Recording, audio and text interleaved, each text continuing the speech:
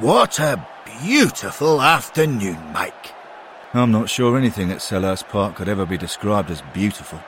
Ah, cheer up. It's the first day of the new season. A time for optimism. Sean Dyche did a great job last year. The Ginger Ninja. The throaty goatee. I can't wait to see how he gets on in his second season of management with us. Well, you'll be waiting a long time. Dyche's been given the old heave-ho. What? Why? He was doing a grand job. Who's in charge now, then? The new owners have installed Gianfranco Zola as head coach. Why are you telling me that? Who cares about the coach? Tell me who the manager is. There isn't going to be a manager. What? Well, that's not possible. How can a team not have a manager? The head coach is the gaffer. No. This is wrong. It's the new-fangled way. It's definitely wrong. Completely wrong. Mark my words. No good can possibly come of this for Watford Football Club.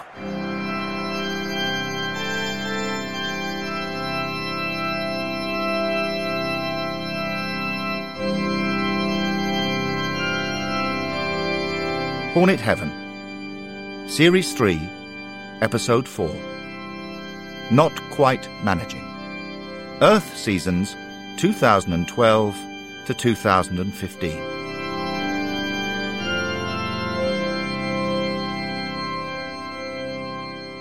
On the opening day of the 2012-13 season, two former Watford managers were in the away section at a sunlit Selhurst Park just before the teams came out. They were finding it difficult to come to terms with one particular aspect of the Pozzo family's takeover of the club. This is a change too far. Neil McBain was a hard-drinking and hard-gambling Scot who'd managed Watford in the 1930s and 50s. You can't get rid of managers? Well, that's not entirely true, is it? Mike Keane, sitting next to McBain, had been sacked as Watford manager in 1977. The club got rid of me, they got rid of you twice. Neil McBain smarted at the reminder. He looked round. He saw another former manager was joining them. It was Harry Kent, the man who'd become Watford's second ever boss in 1910. Kent! Have you heard what's happened? Yes, it's precipitate. Harry Kent was a straight-laced man of few words, and sometimes quite old-fashioned ones. Peremptory, he added. McBain said, Good. At last something we can agree on, Kent. McBain and Kent had never really got on in Hornet Heaven. Kent had heard the stories from the 1950s about McBain regularly stopping the team coach at a pub in Rickmansworth so he could get a drink. Harry Kent didn't approve. McBain continued. The manager's job at Watford has always been about much more than just coaching. Yes, I recall your role encompassed drinking and gambling. Ha ha! Mock me if you like, but I contributed over and above. In 1932, I dug a new staircase into the banking at the Vicarage Road end. The sole enduring feature of your tenure before you sought employment at the club that dare not speak its name.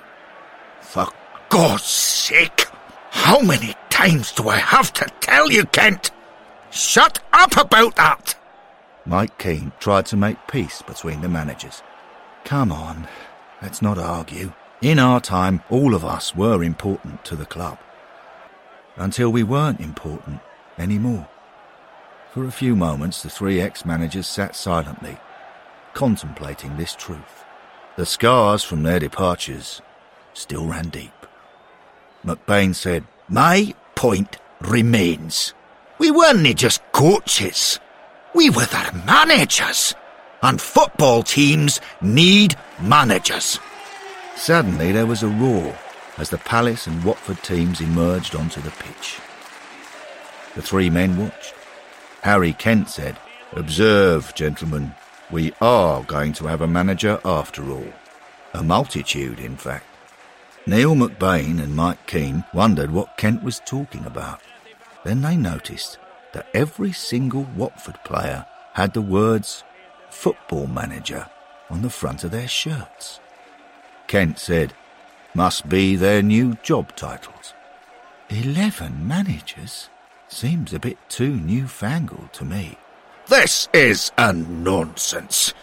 They can't all be the manager, especially if one of them's Joe Garner.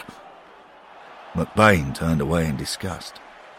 He noticed a real-world fan who was sitting a few seats along. The fan also had the words "football manager" on her brand new shirt. Her as well? But she's a fan. What does she know? He looked deeper into the stand. Look, there's hundreds of them that have been appointed manager. I was jesting about it being a job title, McBain. You, Kent, joking. Football manager is the name of the new sponsor. Right, I see. So, straight-laced Harry Kent does comedy these days, does he?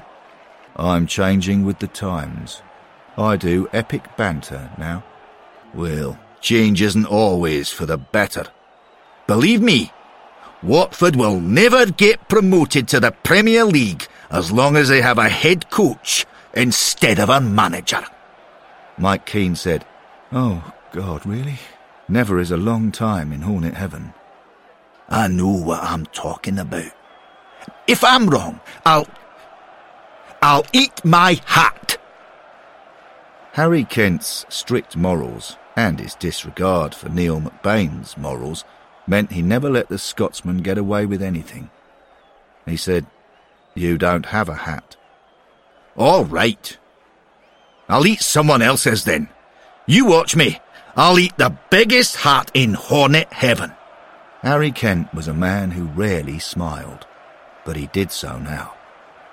I shall hold you to that, McBain.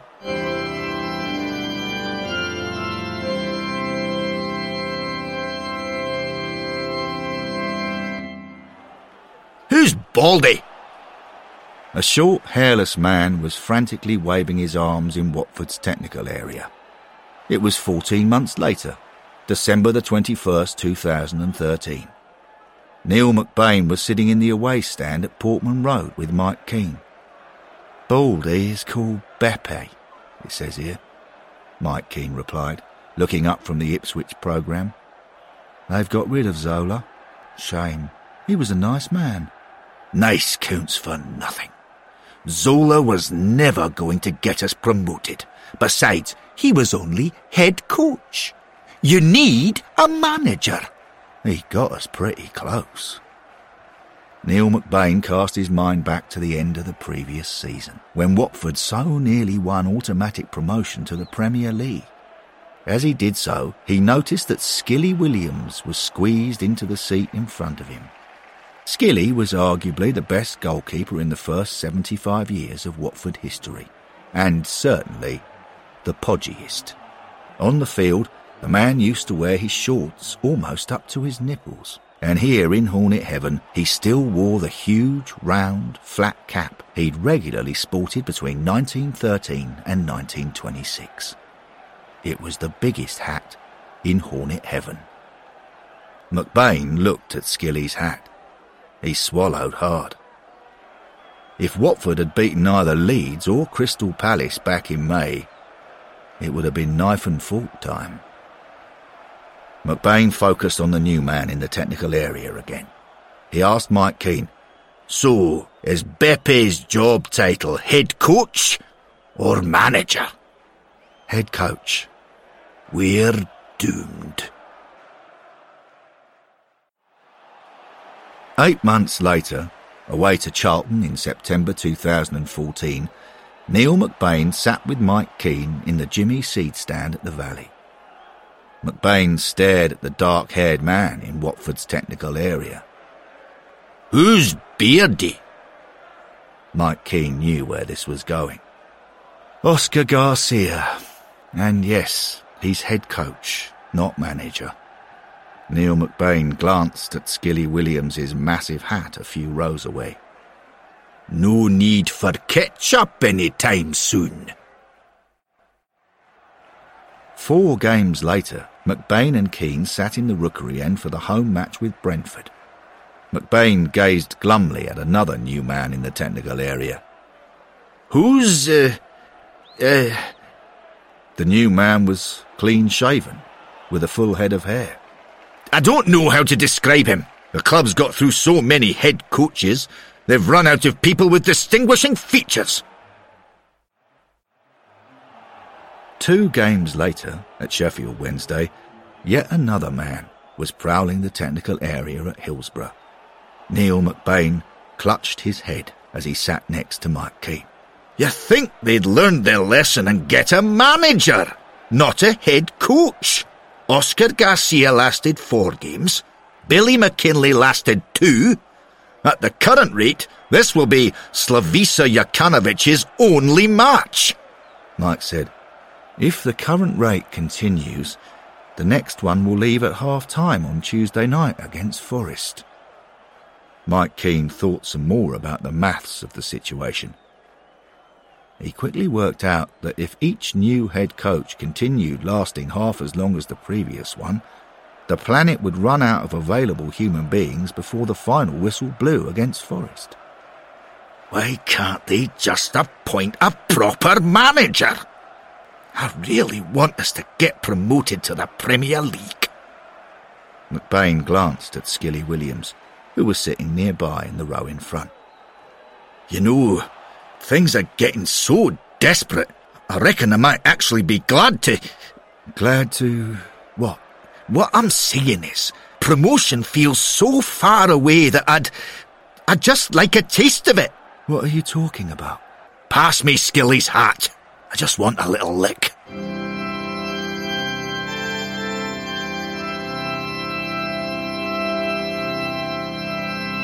Eight matches later, Slavica Jokanović was still in charge for the away game against Fulham at Craven Cottage on December the 5th, 2014, though Neil McBain wasn't quite sure how.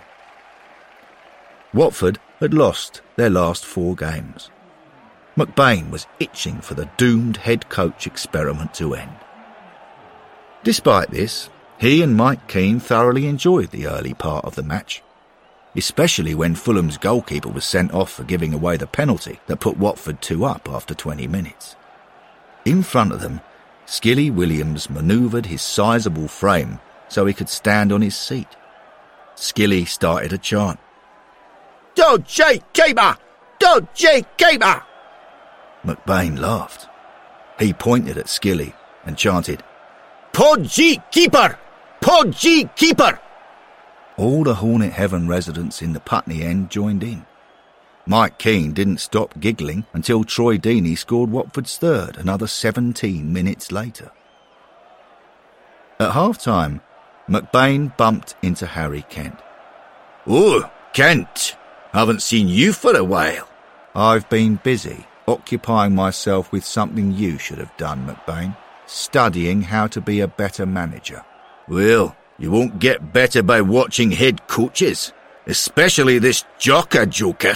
He's lucky Fulham are so terrible. There's no way we're getting promoted. I haven't been observing head coaches. I've been learning from a computer. What? Where did you develop computer skills? You died in 1948. It's called Football Manager. You must remember the sponsor on the team shirt.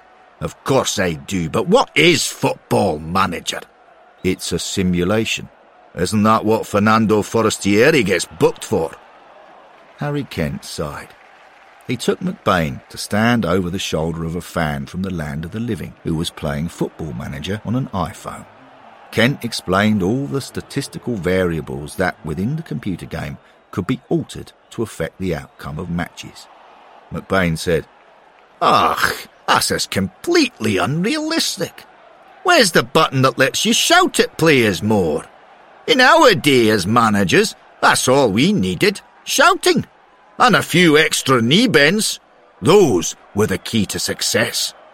Kent pointed out examples of the tactical choices available within the simulation game. McBain started to grumble. This kind of stuff never existed in our day. It's not fair. Why? It gives modern-day head coaches the chance to be better than we were as managers. And it means that even fans know far more than we did. That can't be right. Well, they think they know more. No change there, then.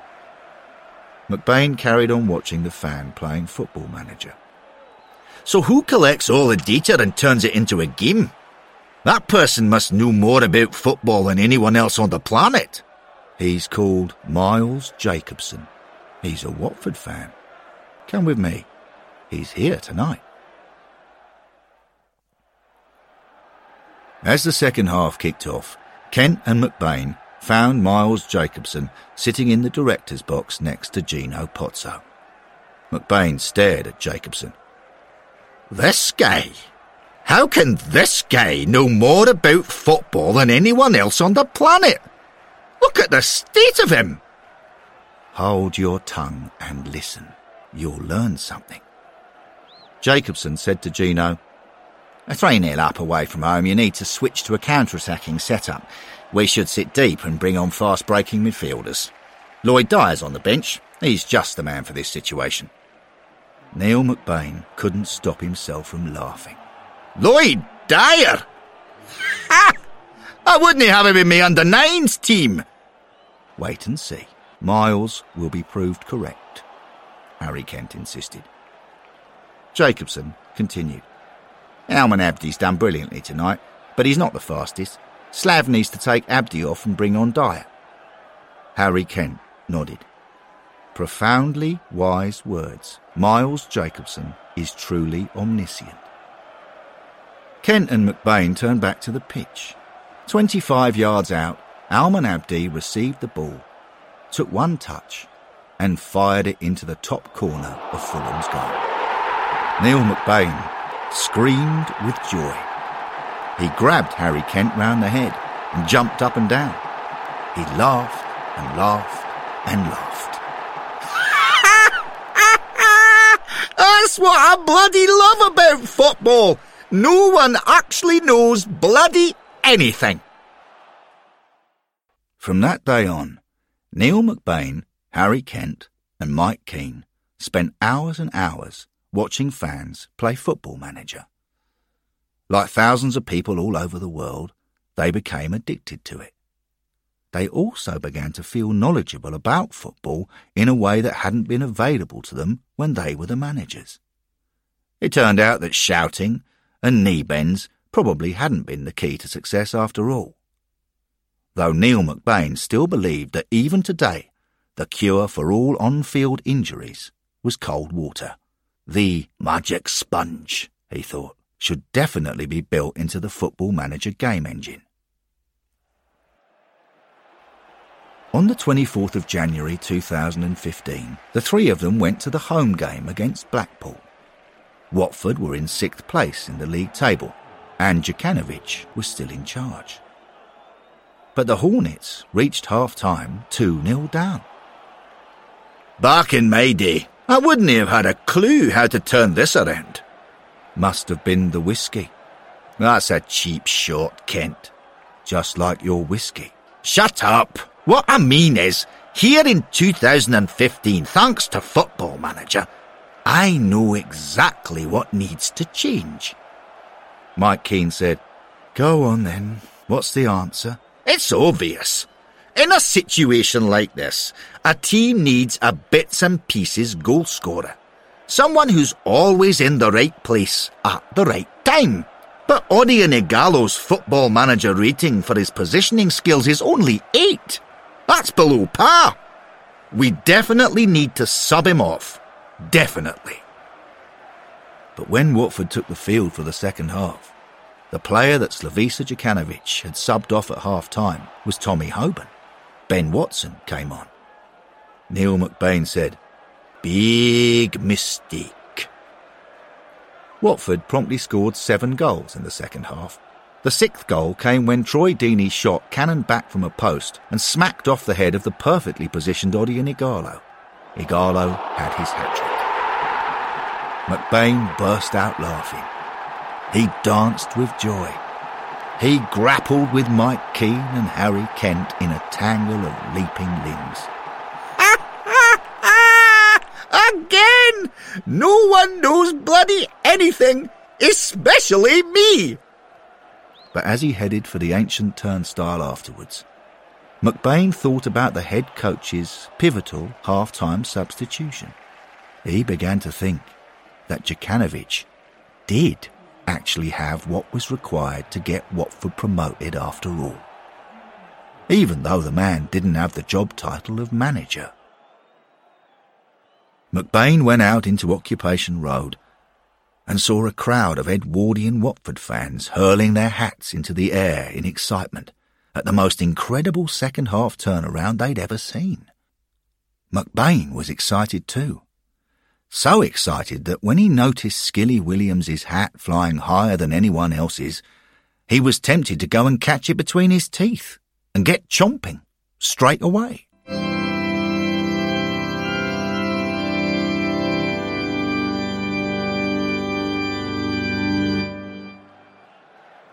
The penultimate game of the 2014-15 season was away at Brighton, at the Amex Stadium. For months, Djukanovic had been successfully tweaking formations and tactics during games. Watford were now top of the table, but needed to win their final two matches to be certain of promotion to the Premier League. Neil McBain, Mike Keane and Harry Kent went to the match together. But after 20 minutes, they were feeling frustrated. It was still 0-0. Watford were getting nowhere. Something has to change. What does Football Manager say we should do? I witnessed a fan playing earlier. He had the answer. He replaced Juan Carlos Paredes with Cristiano Ronaldo. The three of them carried on watching for another 5 minutes. Watford still weren't making any headway. It's going to be okay. Joker will see us right. In Joker, I trust. You've changed your tune. You do know he's still only head coach, not manager. You said we'd never win promotion under a head coach. I did say that, but I'm ready to admit that people like us have no idea how football actually works, even after studying Football Manager.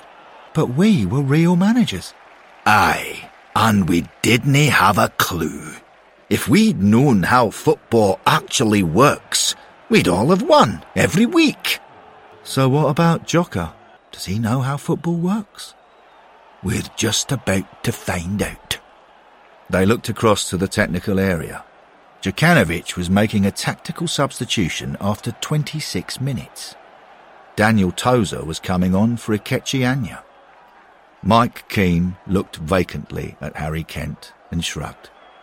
Harry Kent looked vacantly at Neil McBain and shrugged. Neil McBain shrugged back. In Joker, I trust. 3 minutes later, the ball dropped to Odion Ighalo in the Brighton penalty area at the far end. Ighalo flicked it to Troy Deeney. Deeney took a touch with his left and dispatched the ball with his right. Watford were 1-0 up. McBain, Keane and Kent grabbed each other and bounced ecstatically for a full 2 minutes, oblivious to anything except their own joy. Eventually, Neil McBain broke away from the others. He hurdled the advertising hoardings and sprinted onto the pitch. Play had restarted, but McBain ran past Gabriel Angela and Matt Connolly. He arrived at the touchline by the technical area. He knelt down in front of Slavisa Djukanovic. He raised his arms and bowed down to Watford's greatest gaffer in a decade, regardless of job title. 50 minutes later, just before the hour mark of the Brighton match, Neil McBain made his way to the director's box. He was so excited about Djukanović's success in the dugout that he wanted to eavesdrop on what Gino Pozzo might be saying about the brilliant head coach. He was convinced the owner must be planning to give Joka a juicy new contract in the Premier League. As he entered the director's box, McBain spotted Miles Jacobson again. Jacobson was saying, 1-0 up away from home, you need to switch to a counter-attacking setup. McBain was pretty sure he'd heard this before somewhere. Vidra's on the bench. He's just the man for this situation. Oh, give it a rest, Jacobson. What do your computers know? Joka's the man who knows. McBain sat down next to Gino and cocked an ear for any idle chatter about a new contract for the head coach. 5 minutes later, Macha Vidra came on for Odia Nigalo. 35 minutes later, in added time, Craig Cathcart played the ball down the line to Troy Deeney to start a counter-attack. Deeney took the ball on and looked up. In the middle, unmarked, was Macha Vidra. Troy swung the ball across. Vidra chested it down, took a touch with his right, and dispatched the ball with his left. The away end beyond him exploded with yellow noise. Neil McBain leapt out of his seat. He raised his arms to the sky. Tears started to pour down his cheeks. He turned and saw Miles Jacobson jumping up and down, hugging anyone and everyone.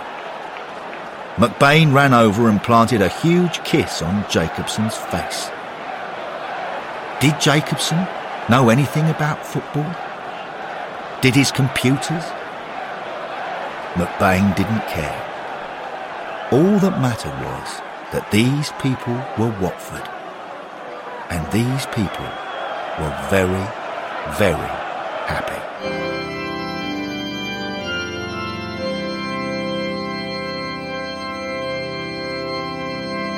2 3/4 hours later, in the land of the living, Watford's promotion to the Premier League was confirmed when Middlesbrough and Norwich dropped points in their afternoon games. But this wonderful news had no way of reaching Hornet Heaven. So the residents had an anxious week, not knowing what Watford would need to do in the final game to win promotion. The following Saturday, Neil McBain, Mike Keane and Harry Kent gathered in the atrium to await the arrival of the programme for the final match of the season at home to Sheffield Wednesday. It would tell them the results of the other matches since the final whistle at Brighton. The atrium was packed. Neil McBain looked around. He was tingling with nerves. He reckoned every single Watford fan in Hornet Heaven must be there, waiting for the programme, feeling exactly the same way. There'd be people, he realised, who had supported the club under every manager from Johnny Allgood in 1903 to Slavisa Djukanović. And yes, he was calling Slavisa Djukanović a manager, as far as he was concerned. McBain turned to his friends to see how the nervous wait was affecting them. Mike Keane looked absolutely worn out. No change there. Harry Kent was standing erect in his dark suit. He had his hands behind his back. You look tense, Kent. Are you ready for this? I am fully prepared, McBain, but I don't think you are. I'm more ready than I've ever been.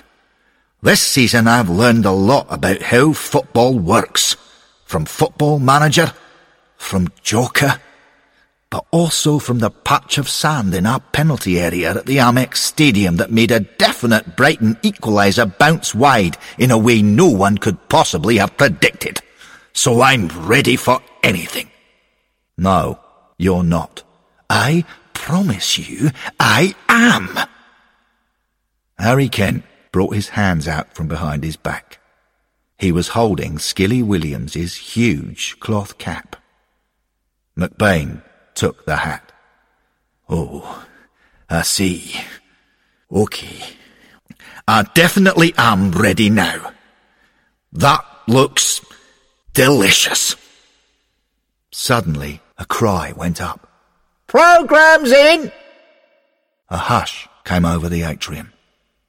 Now everyone in Hornet Heaven would hear what had happened since the Brighton game. Bill Mainwood stepped forward and plucked a copy of the Sheffield Wednesday programme from the shelf. Without glancing at it, he took it over to Henry Grover, the father of the club. Henry composed himself. He peered down at the golden front cover. He read 3 words at the top of the page and looked up. Every eye in Hornet Heaven was trained on him. His own eyes started to fill. The 3 words had been Souvenir, Promotion, Edition. Henry threw the programme in the air and shouted, We're up! The whole of Hornet Heaven shrieked and roared and cheered and howled. The glass of the atrium shook. The floor reverberated. People jumped. People hugged. People cried. In the middle of it all, Neil McBain stood and watched, soberly taking the moment in, absorbing how much it meant to how many people. Then he lifted Skilly's hat and with a big smile took a great big happy bite.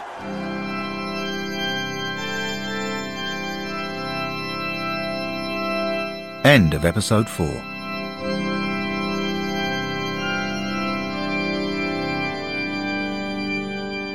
The next episode of Hornet Heaven will be Series 4, Episode 1.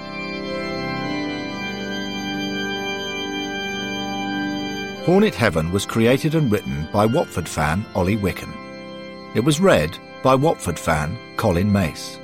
It was produced by Watford fan John Mooney. Music by Watford fans Steve Joy and Jeff Wicken.